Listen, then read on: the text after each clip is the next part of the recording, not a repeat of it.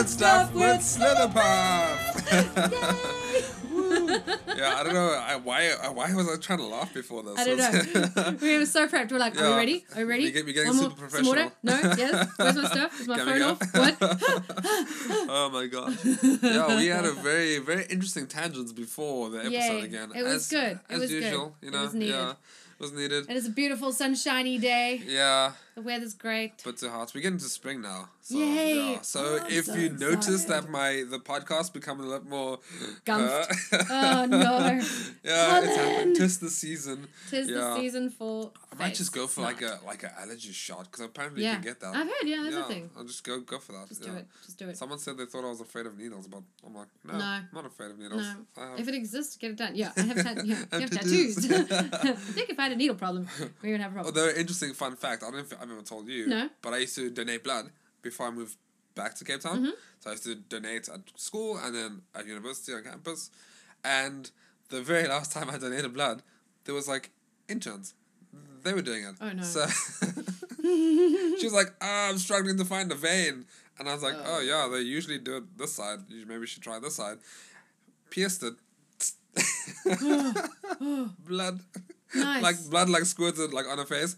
But she was like cool, keeping calm. She was like, yeah, okay. She was taught to focus. Like, oh, sorry. And I was like, maybe you should try this. Maybe you should. Yeah, and I was just so shocked. I was just like, this is horror movie style. Can we just get this over with? I hardly donated blood because every time they were like, oh, you're going to do an activity within the next day. And I'd be like, I have a hockey game tonight and I have dance class tomorrow. And they're like, nope, you can't donate. You will pass out. And I was like, damn it. But when I was at university in the UK, they had a blood drive. And me and my friends were like, okay, fine, we've got it. We haven't got class for like 3 days. I mean, like martial arts and stuff. Like that was like my main activity. And we were like, we've got 2 days to spare. Yeah. We'll be fine.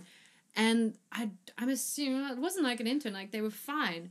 But I assume that when they stuck the needle in, they actually went through the vein and then came out. And then, so they were in the vein, drew the blood. Yeah. And then when they were finished and I moved on, I had this like bruise the size of my entire forearm. Oh, gosh. Just like... so like your whole... it was my whole arm was purple. Because obviously it was just like blood draining out into the arm. And I was like, Okay. I looked like a drug addict. It was terrifying. Was it painful? No. Okay, it was just like sensitive bruisey, but but not like sore. No, not horribly sore, but it just looked terrifying. Looked so bad. It wasn't like it just looked terrible. Yeah. So that was my last experience of donating blood. I mean, we both had bad experiences. That's the right thing. I mean, yeah. No, it was hilarious. Yeah. Used it for my acting, whatever. It's kind of funny because we're foreshadowing about a future episode already. Drunk blood. Oh my gosh. There's something that she I want to do. She will become one herself. Oh my gosh. We will bring them all up. So many similarities that we found. And oh yes, you mentioned to me about what your brother said as well. Oh yes, my brother sent me a message this morning about our previous episode. Hi Marco. Hello Marco, we love you. Thank you for listening. He said, because we spoke about retro games. Yeah. He said, I hate to break it to you, make us feel even more older than we are, even older than we are, is me and my brother did not rent PlayStations from the Blockbusters. We rented original Sega from the Blockbusters because PlayStation 1 wasn't a thing yet when we were renting from Blockbusters. Damn it. And it was only when he was finishing high school and I'm about 3 years younger than him. Yeah. That one of his friends got a PlayStation 1 and that's why we played Silent Hill on the friend's PlayStation that he brought over to our house. Not the rented one. No, not the rented one. That was all Sega. Hoo-wee. Hoo-wee. We're not that old. It's okay. No, I am youthful. My playing age is. Your playing age, I'm a playing age. I don't have a real age. Screw that. Your playing age ranges anywhere from 5 years old to... Vocal playing age is 5 to 85. Yeah. Physical playing age, I think I can hit 25 to 35. Yeah.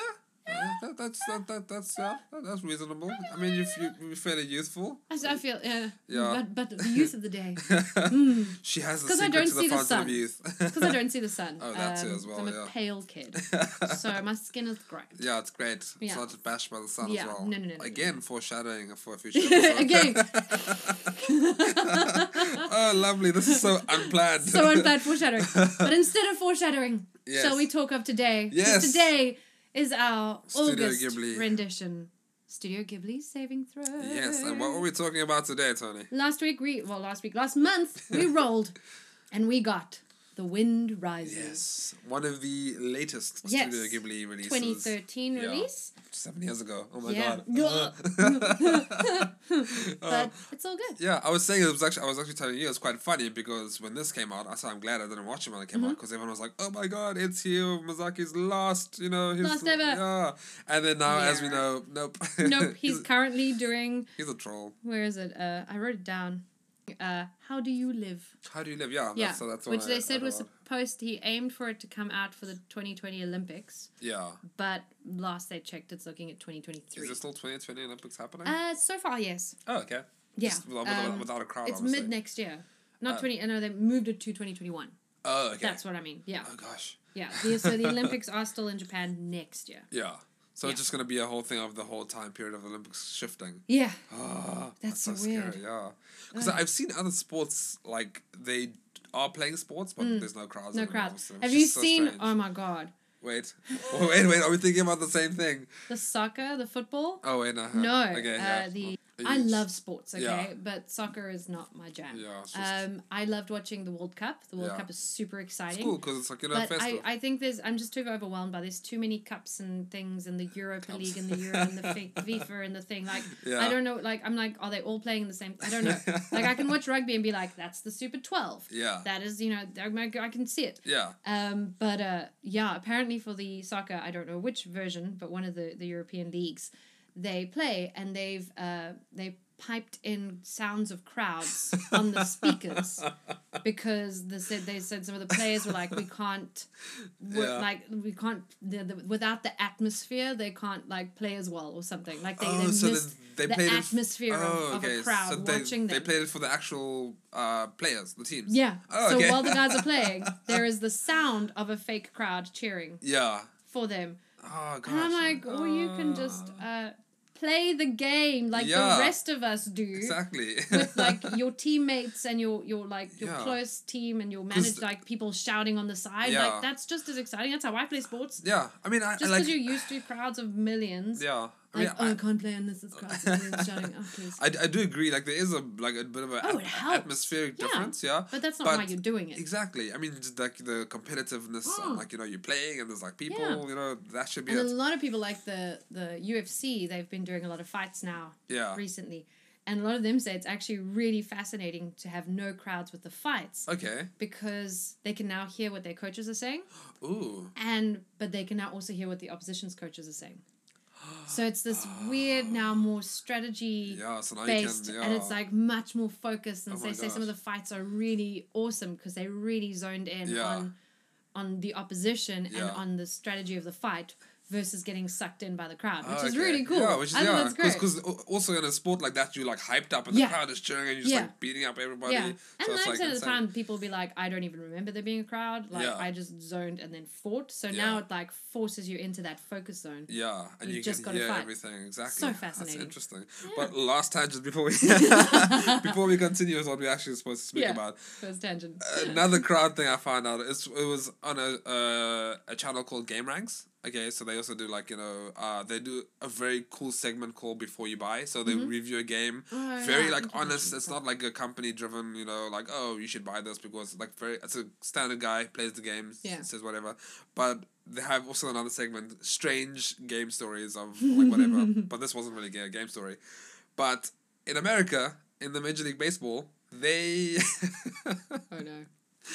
digitally imposed a crowd into the baseball games for the people watching at home because apparently some CEO guy, they use the Unreal Engine, and apparently some CEO guy was like, oh, it's going to look a bit strange if they're playing a baseball game and there's no crowd. It's not what people's used to. Like, but if you look at the rendering of the crowds, it's just like, oh my god. Is it like old 1980s video game type thing? Crowd. Oh god. That's like where you can see like, oh no, that's not people. No. My whole theory is like you're watching it for the sport. Not watching it for the like, crowd. If I watched it and there was no crowd, I'm obviously, unless I'm watching it alone, but like there's excitement of the people I'm watching it with in my house. Exactly, yeah. Or like I watched the Rugby World Cup on my own in my flat last year.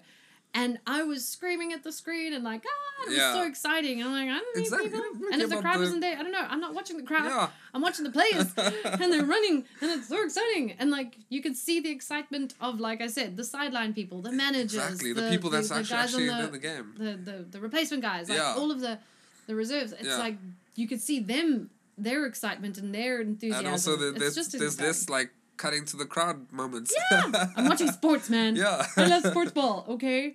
God.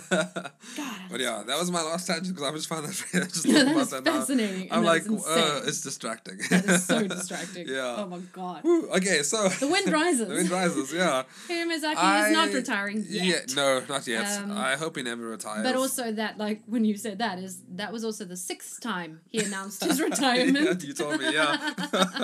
For the wind rises. So. Yeah. I mean, I hope he has a plan for, after he passes on, that he has like a couple, like, cool, I've read this, release it at this, And I mean, I'm sure he's been, like, because he hasn't directed and written everything. Yeah. So there is always, like, I know this was the first one he wrote and direct since Ponyo. So he's had his fingers in a lot of the other ones, but not had full things. So once he moves on, they've really... They are making just as great stuff. Because I know his son also, like, he has a couple of family members, so they also know, more or less.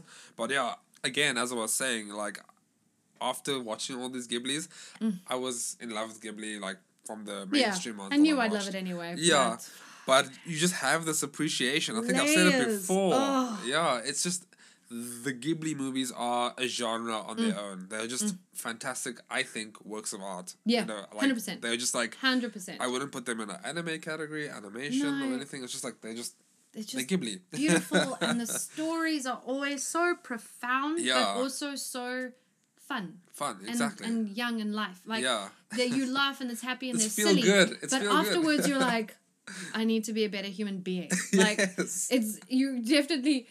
It's soul changing, but also super light. Yeah, and it's like... I don't know how he does that balance. I don't know how... And I know, like, from experience, some of them are balanced, skewed in other ways, of, like, super fucking tragic. Specific one you mentioned. When we hit River Fireflies, when we hit it. Yeah. And also, like, super light and fluffy. Exactly. So, like, but the ones we've kind of started with so far have had that kind of mix. A good balance. So, obviously, when we hit the other ones that are not as balanced, we chat about that. Yeah. But this I was very surprised with this one in terms of balance. This one skirted the line quite well. It's dark.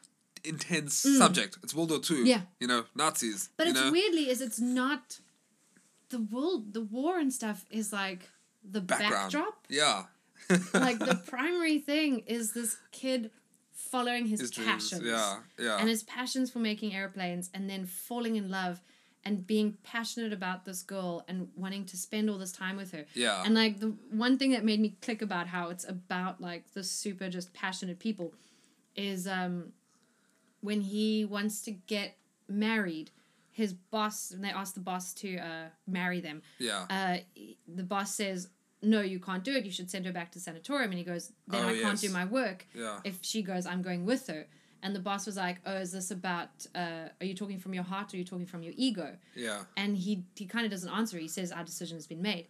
And what I kind of got from that, what my brain kind of clicked on, is that he's all from the heart. Like, the work is just as much... I didn't see it like that. He's not like, he isn't, I need to build this plane. It's like his dream and his beautiful passion dream is to build the plane. Yeah. But he's also passionately in love with this girl. So...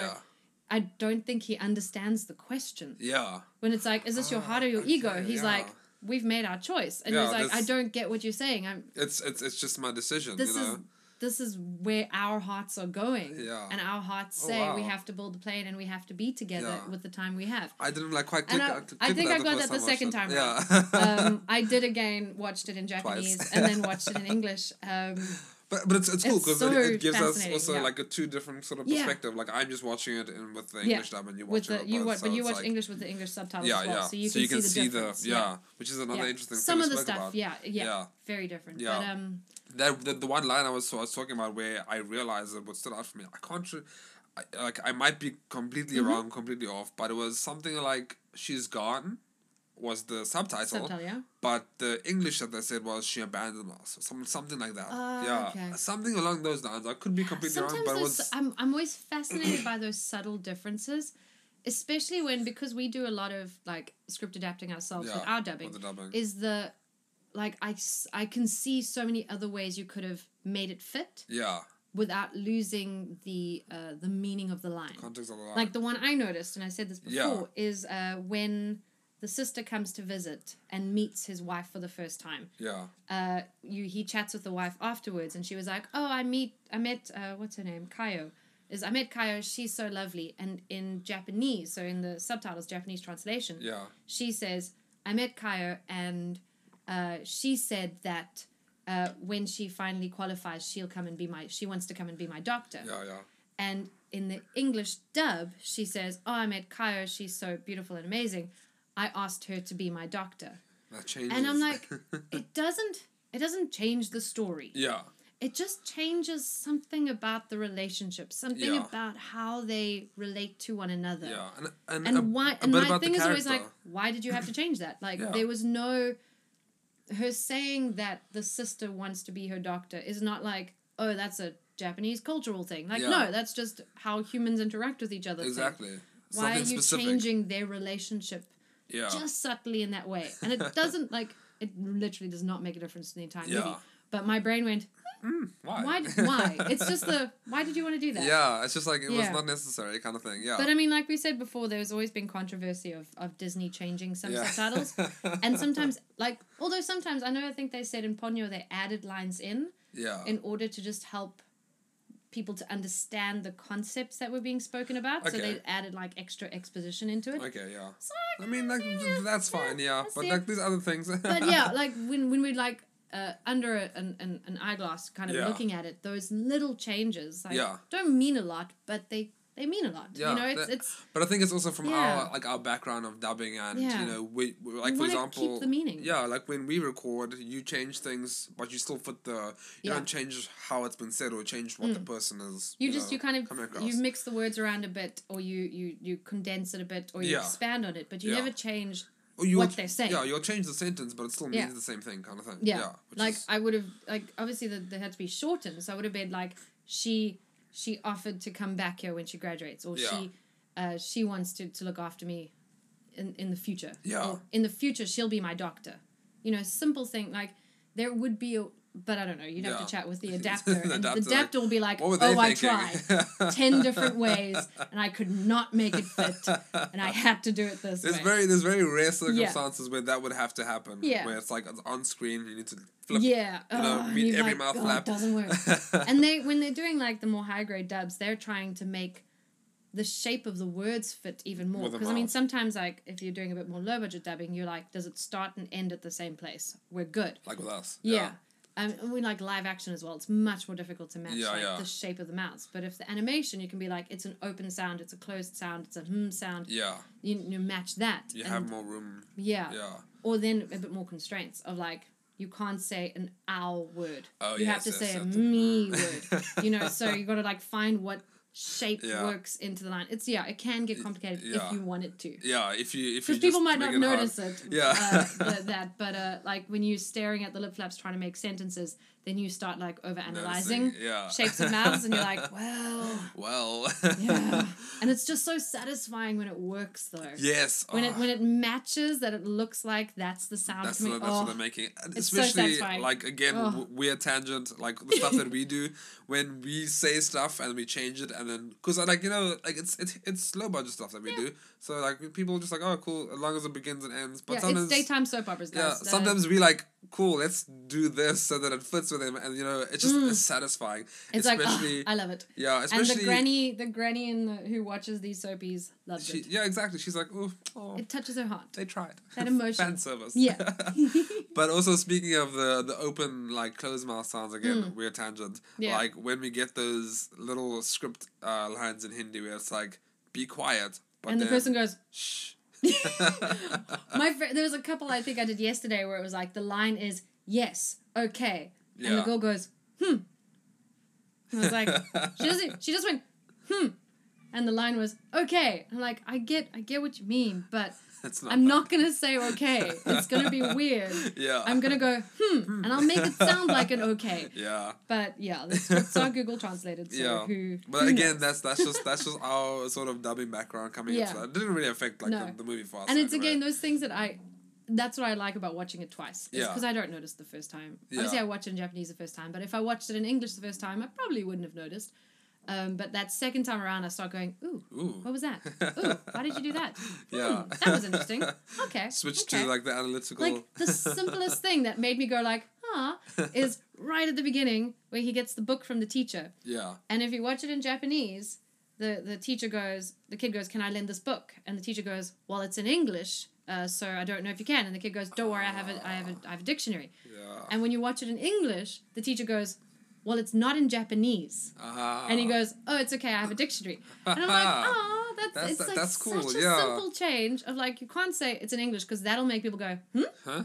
But if you say it's not in Japanese, our suspension of disbelief that these characters are in Tokyo and therefore even though we're hearing English, they are speaking Japanese. You know, it's like this is a Japanese-based scenery. It's a simple little change that it doesn't jar as much, but it still sticks you in the story, which I think is clever. It's funny again because we've come across those also in the stuff that we done where it's like, oh, I can speak English like better than you, but like we're literally speaking English. Yeah, so we need to like make those changes, but you subtly shifted so that it makes sense. In English, but doesn't lose that meaning, which is so cool. I love shit like that. But that's just like in a detail of I don't know what the fuck, man. It's so good. But it's still like the movie is still great overall. Oh, I love it. These God, things... I cried both times in Japanese and in English. I did cry. I was like at the beginning. I was like no, this movie is like beautiful. I read the like the summary, not the summary, just like the little thing on Netflix. I was like, oh, this sounds like a cute story, and then it starts with the earthquake, and I'm like, oh. That earthquake was terrifying. I'm like, no, wow, and obviously like based on a real actual, it's the Great Kanto earthquake of 1923. It is like I read that. Yeah, I mean I read up on it. It's probably still one of the biggest natural disasters in Japan. Oh wow, okay. It was like what did they say? The estimated death toll was like 142,000 people. Yeah. And Japan is a small island. Yeah, that's a lot. And they said with the earthquake and it was fire tornadoes, firestorms, and they show those firestorms. Yeah. Hey? And just what you said also... the sound design. The sound design. Oh, what is the interesting fact that Interesting fact about sound. I only noticed it about like towards the end of my first watch. And then when I watched it again, I was like, oh, now it's obvious. Yeah. But most of the sound effects, like your explosions, your engine sounds, the fire, the earthquake itself, is humans making the sounds. It's not special effect. It's not an effect. It's not a recorded explosion sound. It's literally a person going... like, and when you hear it, it's so terrifying. And it like makes it sounds like hellish and scary. Yeah. And because it's human. It humanizes this explosion. And it humanizes the engines and the planes and the electronics. And I think it's so interesting. And I wonder if that was like intentional. Oh, I'm sure. Yeah. 100%. Because like that's a thing you would never... No, you don't do that. Yeah, you just be like, oh, yeah, cool, you go, there's an airplane sound, you do an airplane sound. Yeah. It's like, it's extra work. Exactly. So they have to, it was for that idea of like humanizing it. But it fits with the whole story again of his dreams and just wanting to create airplanes and stuff. And the dreams sound, but again, also, like, mentioning the whole, like, disturbing... Like, not disturbing, but just intense first scene. Like, this is one of the first Ghibli movies where I was like, this wasn't really dark. for kids. Yeah? No.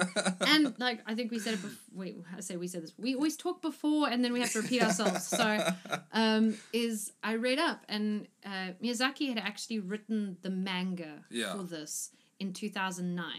Oh, okay. It's based on a book by a guy called... it was a book by Tatsuo Hori. Okay. And then Miyazaki turned it into a manga in 2009. Yeah. And then he had wanted to do a sequel to Ponyo, and his producer partner had said, why don't you make this manga into a movie? Yeah. And he had said no, because he doesn't feel like it'll be good for kids. Yeah. Because he wanted to make a kids movie.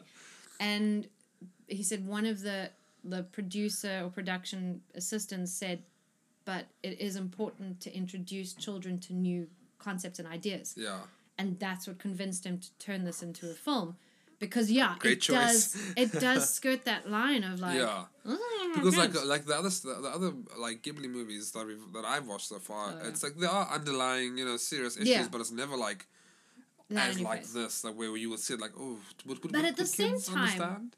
Would you, if you were like a 12, 13-year-old, would that war stuff have meant as much to you?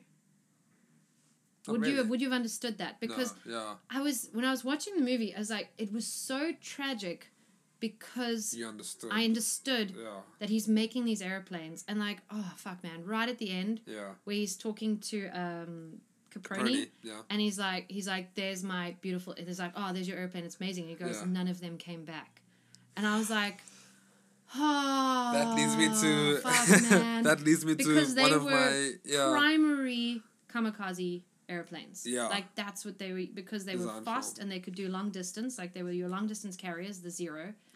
And that was their thing, and after a while they weren't able to keep up with the engineering, but they were still fast and could go far, and so they used them as for the kamikaze pilots, and so you're like, as he says that, you're like, oh wow, that's why none of them coming home.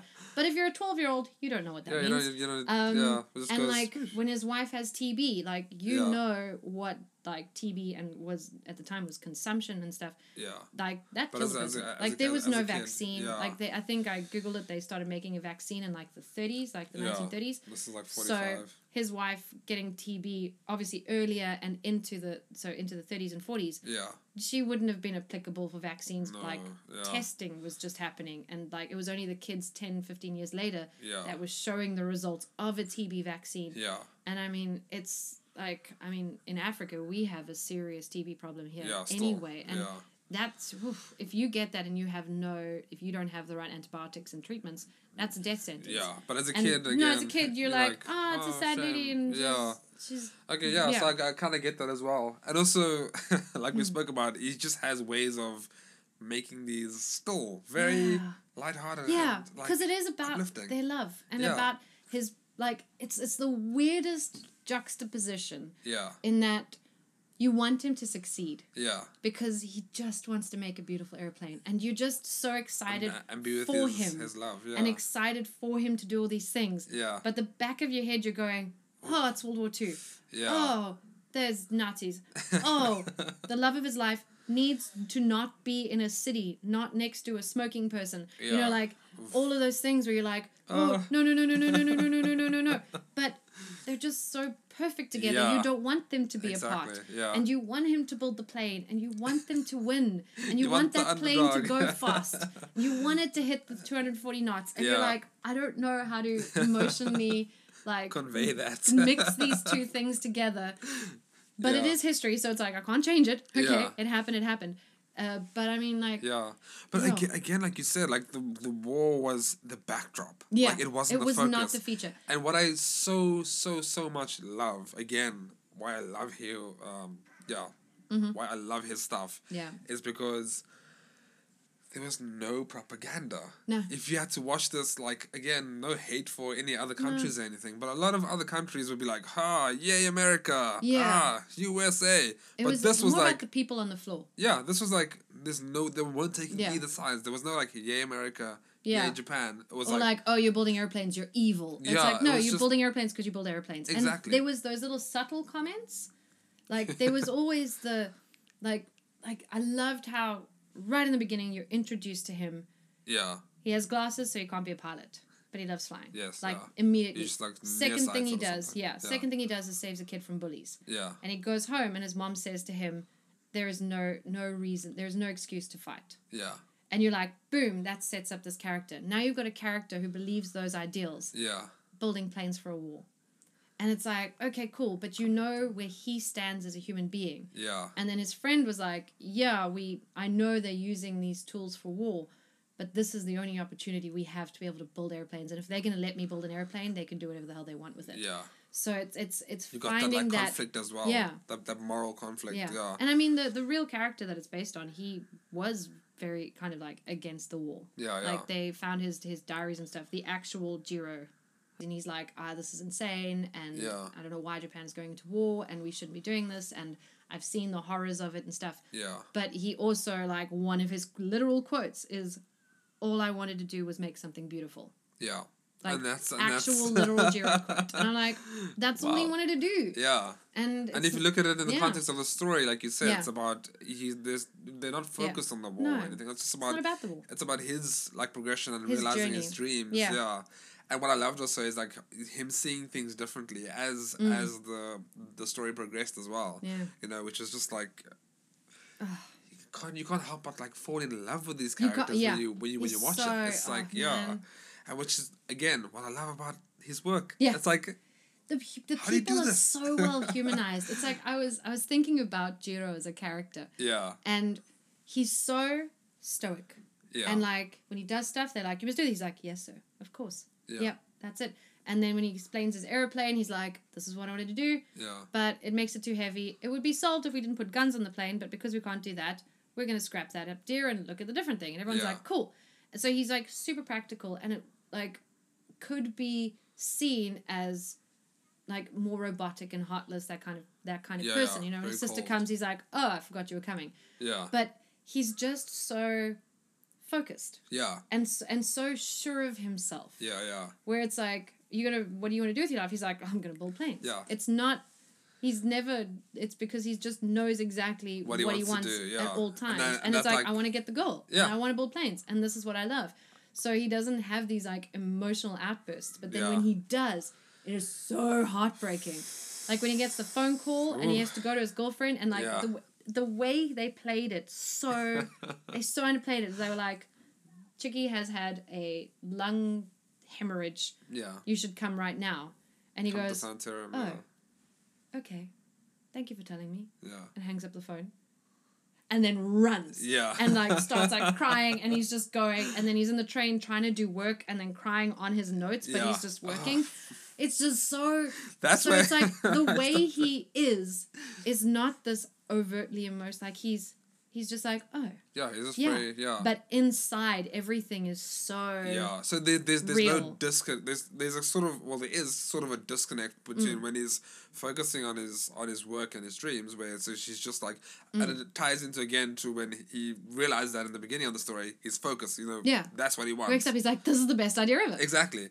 And that kind of translates to, that. And it's a good contrast because when he has the emotional outburst, or when it goes through, you can kind of, like humanizes him. Yes, and you can also kind of like understand the emotion a bit more, where it's not like, oh, he's just this emotional person all the time, and but also just a weird backtrack when you mentioned the like the end scene with Caproni and about the kamikaze planes. I loved when he said, hurt my soul.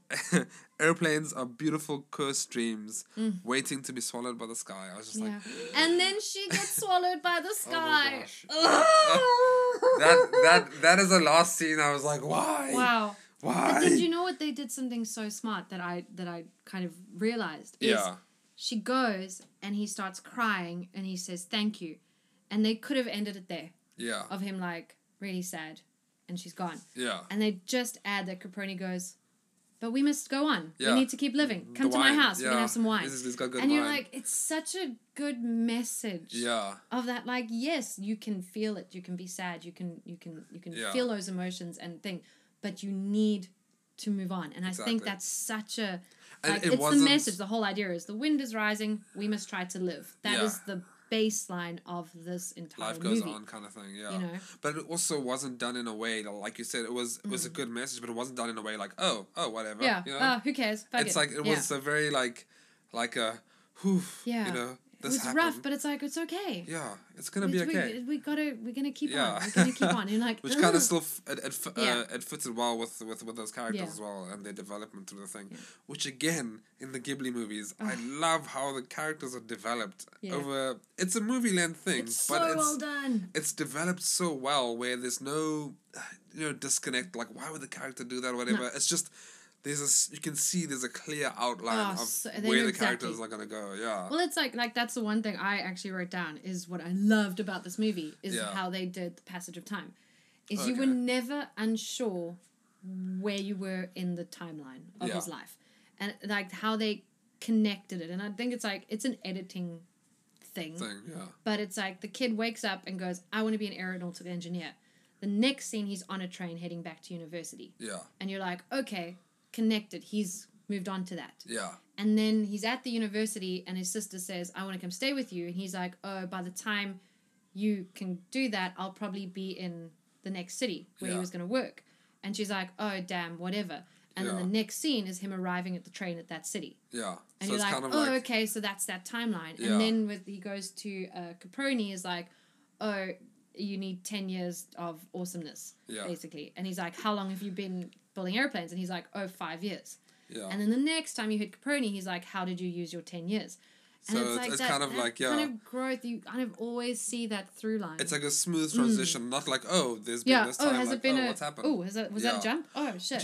Which is quite also strange, because when I, like, did some research, just, like, for fact research, like, a lot of people were, like, not a lot of people, but some people complained about the pacing issues. And Really? I was like, but That's so strange. it fits really well, because it's not, like, rushing ahead, it's not, like...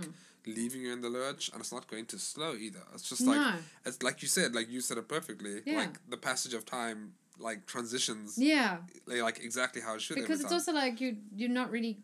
It's not about what happened in between. It's about it's those about moments in time for him, like and the human connections. I mean, that kind of always goes back to like it's based on that book. Yeah. And that original book, which was called, I think it's the Wind Has Risen. Okay. The book itself is just about it's based on the author's life herself, but it's a story about a guy who meets a girl when she's painting on the hill. So, and her umbrella goes flying and he catches it. So that scene. Oh, the umbrella. And then she has TB, and then he falls in love with her, and they live together, and he has to deal with the fact that she's going to die. So that's that book. That book is just about that love story. Not the World War II part. Not that. Okay.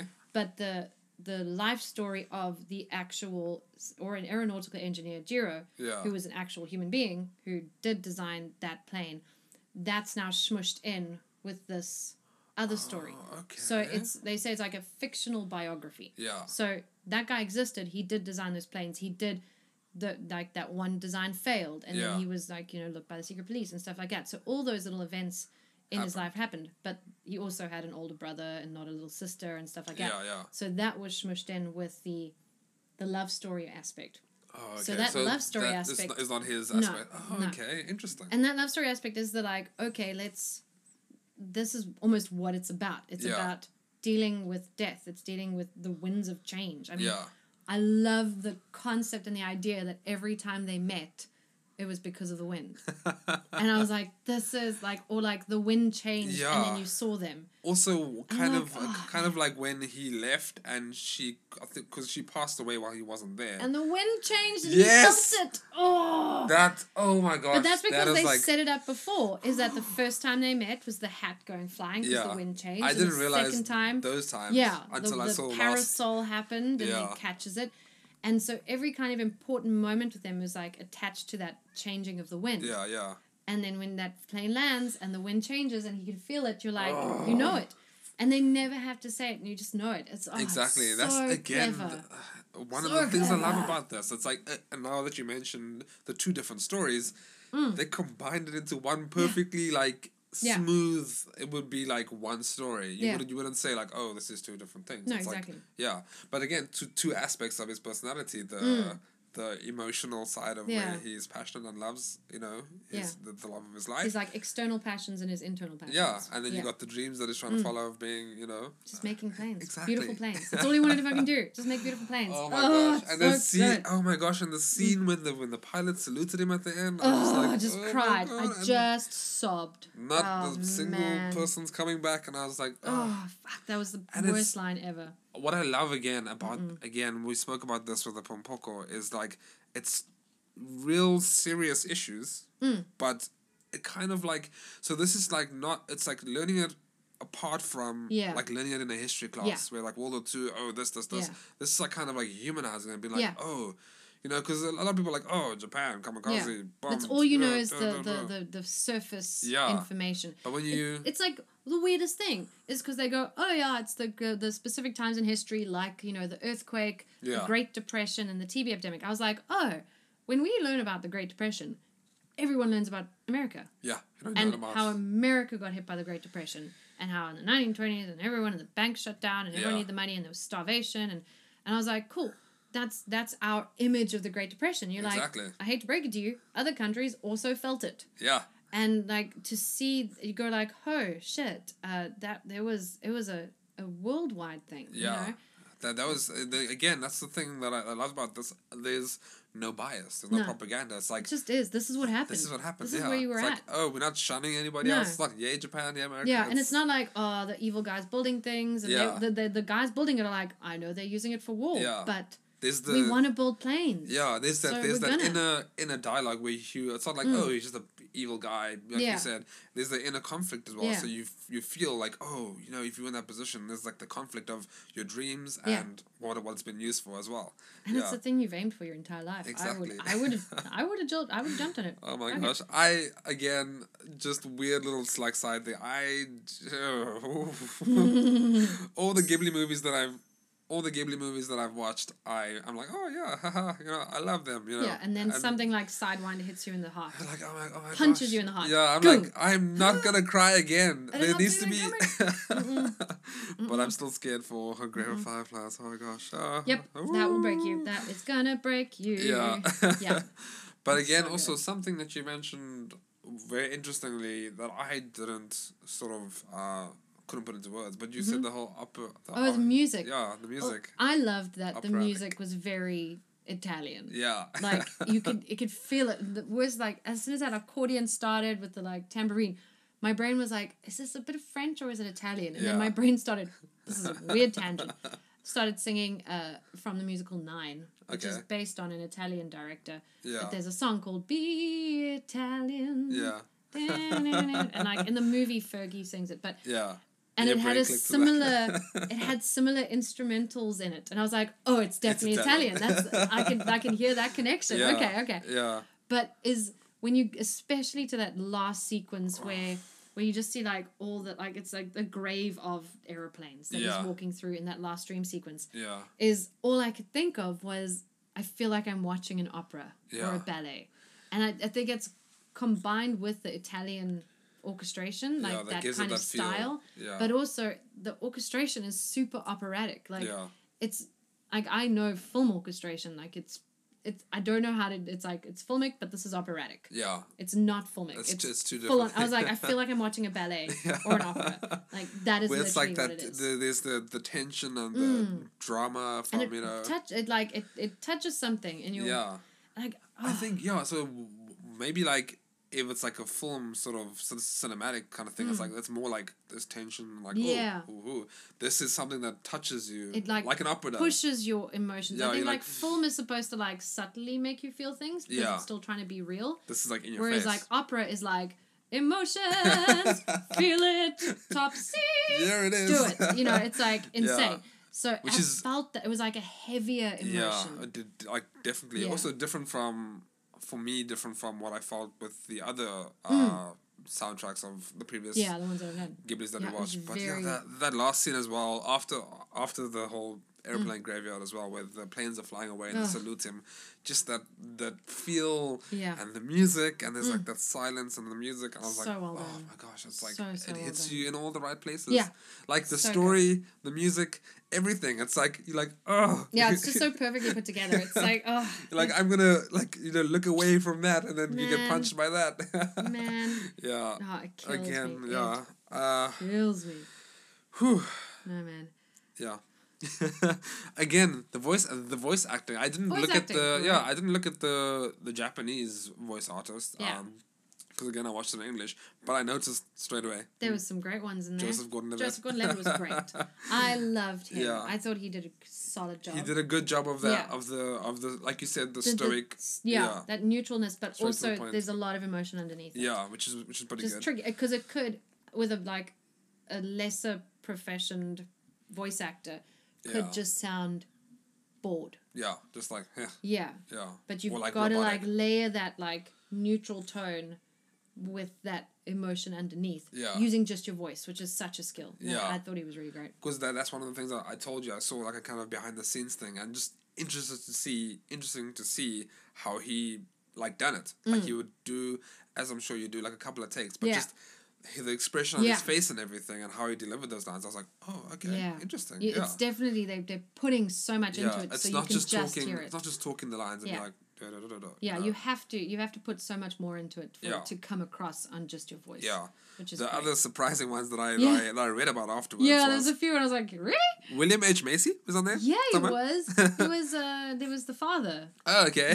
William H. Macy was her dad. I did not recognize that one. Stanley Tucci was my fave. Oh, yes. As, but he's like everywhere. He's so good.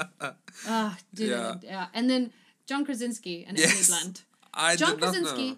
I did not pick up John Krasinski. Because I looked it up and then afterwards listened and still found it very difficult to notice it was him. Yeah. Like, I'd have to listen and be like, wait.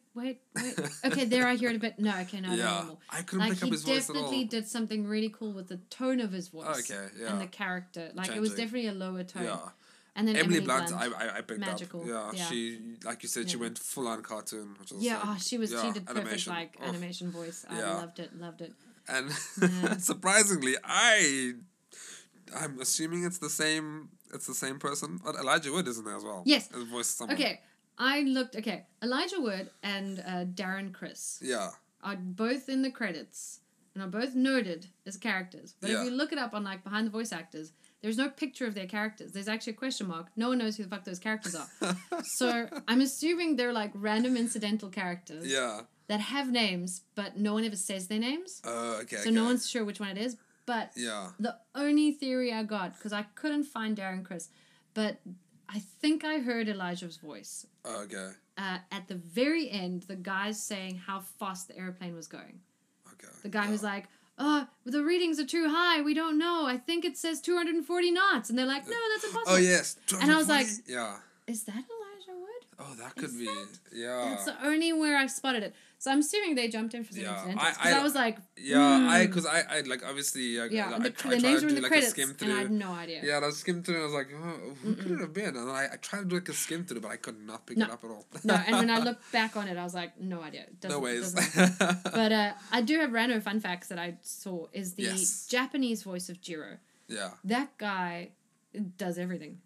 He's actually started his career as an animator and is still currently an animator, and his company helped with some animations on The Wind Rises, as well as 90% of like everything Evangelion.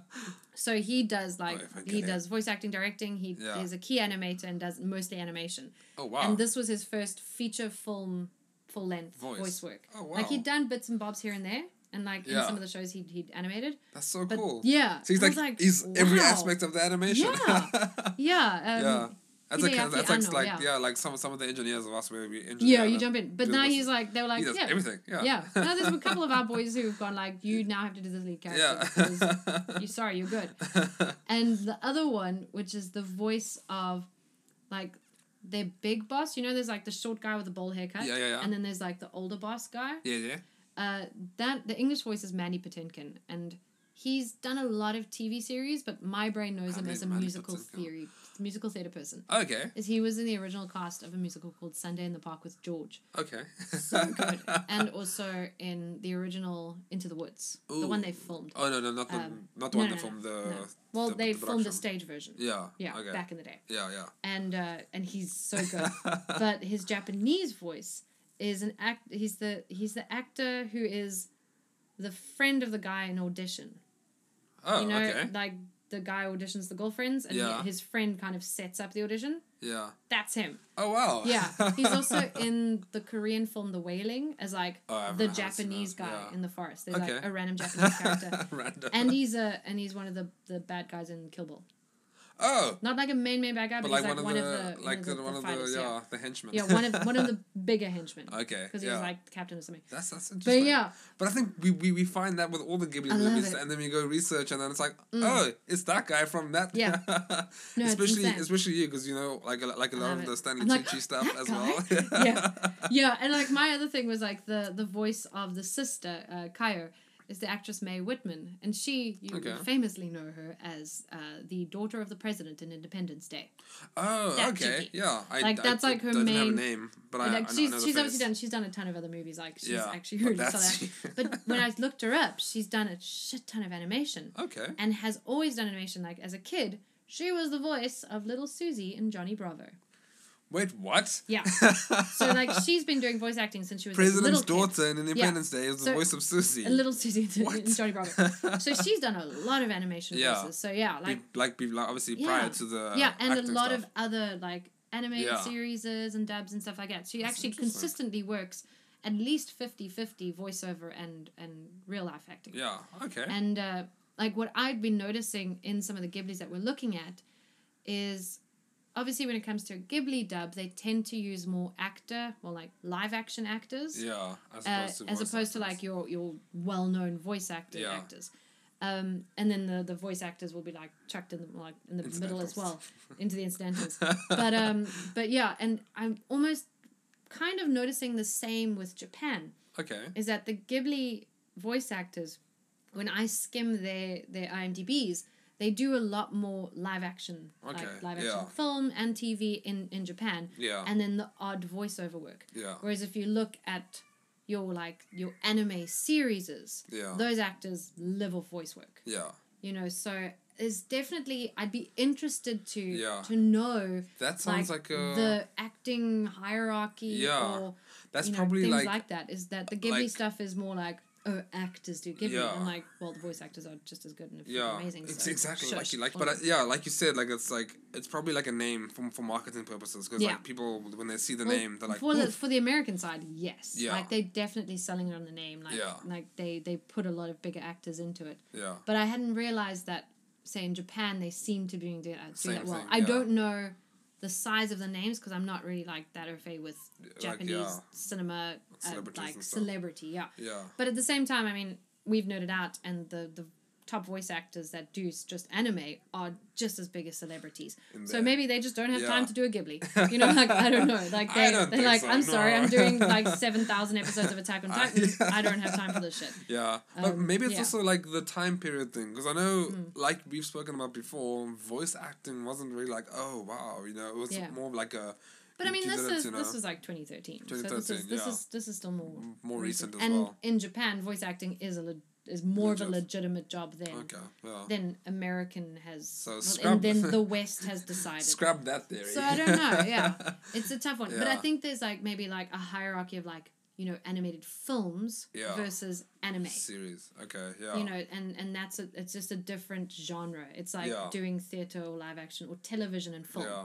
And I mean, a lot of it's only become like in the last, say, 10 years that film actors, I say in inverted commas, have like crossed over to television. Oh, okay. And now it's a thing. Now like now it's big stars are on TV. Normal. But back in the day, like if you went from film to TV, you were like it's career suicide. Yeah. And you'll never get a movie again. Yeah. And the whole idea was to upgrade yourself from TV to film. And now TV is doing better. Yeah. And film actors are trying to get into all the TV stuff and vice versa. And like so there's that line has been crossed. Yeah. So I don't know if there's that line in Japan's Yeah. animation. Is that the difference between a film and a television animation voice, say? Or maybe it's like something specific to, like you said, the Ghibli studios. Maybe that's how they work. Yeah. And it's like, you know, the series is completely different as well. Yeah, because a lot of the same actors appear in multiple Ghibli movies. Yeah. So maybe they just have that set cast of people that they choose from. Yeah. Yeah. Which is very interesting because I think the people that we love on the series would do a fantastic job on the Ghibli. Yeah, no, I mean, everyone, they'd be phenomenal. They'd be so good.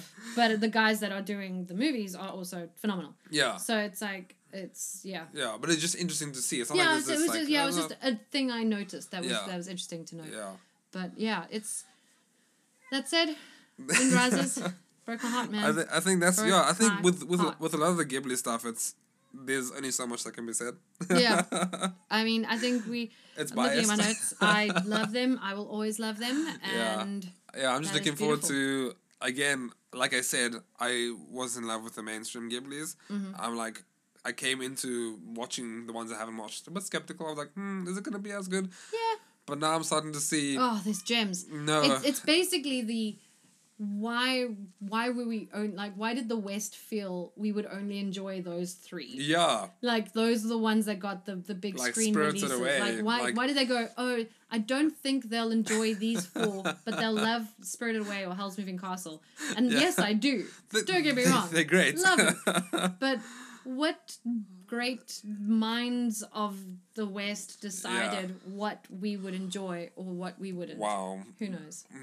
This is my conspiracy mind. Yes, go, conspiracy theory. The Wind Rises, it's World War II. No propaganda. So maybe they're like... But that did get a cinematic release. I watched it on the big screen. Rises? Yeah. I watched it on the big screen in the UK. And not in South Africa, I don't think. Okay, yeah. But in America and in the UK. So, like, in the more... I think in the 2000s, all of the Ghiblis have gotten a cinematic release in, say, the States and the UK. Yeah. South Africa, not so much, because they don't remember us. But well, then scrap that conspiracy theory. But earlier, definitely... So maybe, like, my theory is, like, the Pompoko was like, save the environment. America's like, no. Capitalism. We need to expand. So maybe that's why.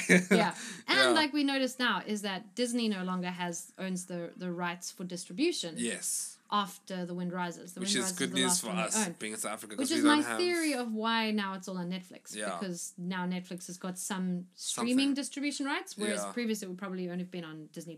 Which we don't have access to yet, sadly. Yeah, unless we shouldn't record VPN. I don't know what you're talking about. No, we don't have Disney access to Disney+. We haven't seen Disney anymore. I haven't seen Hamilton just if Disney's listening, just bring Disney Plus to South Africa. Just bring Disney Plus to South Africa, It's not that hard. Yeah. So eventually we shall get it. But, it's overall, we have to do. Overall thoughts. I loved it. We loved it. Made it. me cry. Yeah. Again. We cried twice. again. You cried twice because you watched it twice. And it's just, there's so much. There's just so much to talk about, so much within it that is just magical. Yeah. Let us know your thoughts. Yes, you know, that too. Send us, Share. Yeah, what you thought if you've watched it. If you haven't watched it, go do watch it. Do yourself a favor. Yeah, even if we've given you spoilers, go watch it. You will still love it. Oh God, no! Even when you know what's happening. Tony cried twice. Watching it twice, so it's great. In a row. I watched it last night and then I watched it this morning again. I did like old school Blockbusters rental style. Okay. I watched it the night before and I woke up early and watched it again. And cried again. Nostalgia. Oh, that's so good. Oh yes. But we do have to roll for another one. Yes, we do. So let's do it. We need to pick a dice. And roll. You need to pick a dice. I need to pick a dice. I picked last time. I picked Cthulhu. Go with orange. Orange and, yellow. Yellow and black. Lovely. Yellow and black. So, here we go. Where is my list? And roll for a Ghibli. 5. 5. 1, 2, 3, 4. Only Yesterday. Only Yesterday. Ooh, okay. Another one I haven't watched. Yeah, I haven't seen this one either. Damn, how? Only Yesterday, 1991. Okay. So, I just need to watch out for... No one needs to roll it too. Ooh, Only Yesterday. Okay, so, as you know, a month from now. A month from now. Yeah. That'll be our September Ghibli. We look forward to it. Yeah. Can't wait. Again, let us know. I know nothing about it. It's very exciting. Same. I've not watched this one either. Or I might have. I don't know. I don't think I have. Could be. No, I don't think I have. You've watched so many anime. You never know. Whatever's new on Netflix, I'm in. Yes. So you guys have a month to watch it and join us for the review that we do as well. For our next Let us know your thoughts, about The Wind Rises as well. Yes, please share. Did you love it? What did you pick up? Any interesting fun facts on your side? And you can do this all on our socials. Our social medias. Which is Instagram at Nerdstuff with Slillapuff. And Twitter at Nerdstuff with SP.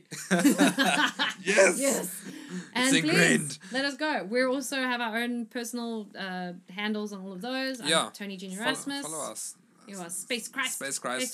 Which is the nickname I got given at a staff party, which still stuck. It makes sense. Mine is I will own all my handles so that when I'm famous, I don't have to put myself as the real Tony Junior Erasmus. So I'm like now, before I'm famous. Straight. Yeah, it doesn't have to be like official or the real. Yeah. No, guys, don't do it. So you can find us, you can chat. Yeah, leave us suggestions, comments, let us know.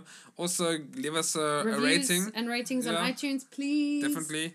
Help us reach out to more people. Yeah, and tell your friends, share on Facebook, all the things. Do the things. Tell your moms. Funny story, there's actually a shop in Canal Walk, which is a shopping center, called Bras and Things. Bras and Things. I can feel that. That makes sense. It's just like, oh, cool. I'd go Bras there. and Things. Yeah. Basically, it feels like, how are we going now? Things. So, yes. Tangents, We loved Ghibli. We loved The Wind Rises. Yes. It was beautiful. We're probably going to love the next one as well. That's true. Let's be honest. Yeah. Who knows? Do we have enough tears to cry? Yes, we do. Oh, never. We're a little sobbing. But yes. Yeah. We'll see you next week. Next week. We're having talk some more fun shit tomorrow. Stuff. Yeah. As you heard in the beginning of the episode. Foreshadowing. Hinted. Foreshadowed. Yes. Shadows. Pick it up. Wasn't very subtle. No.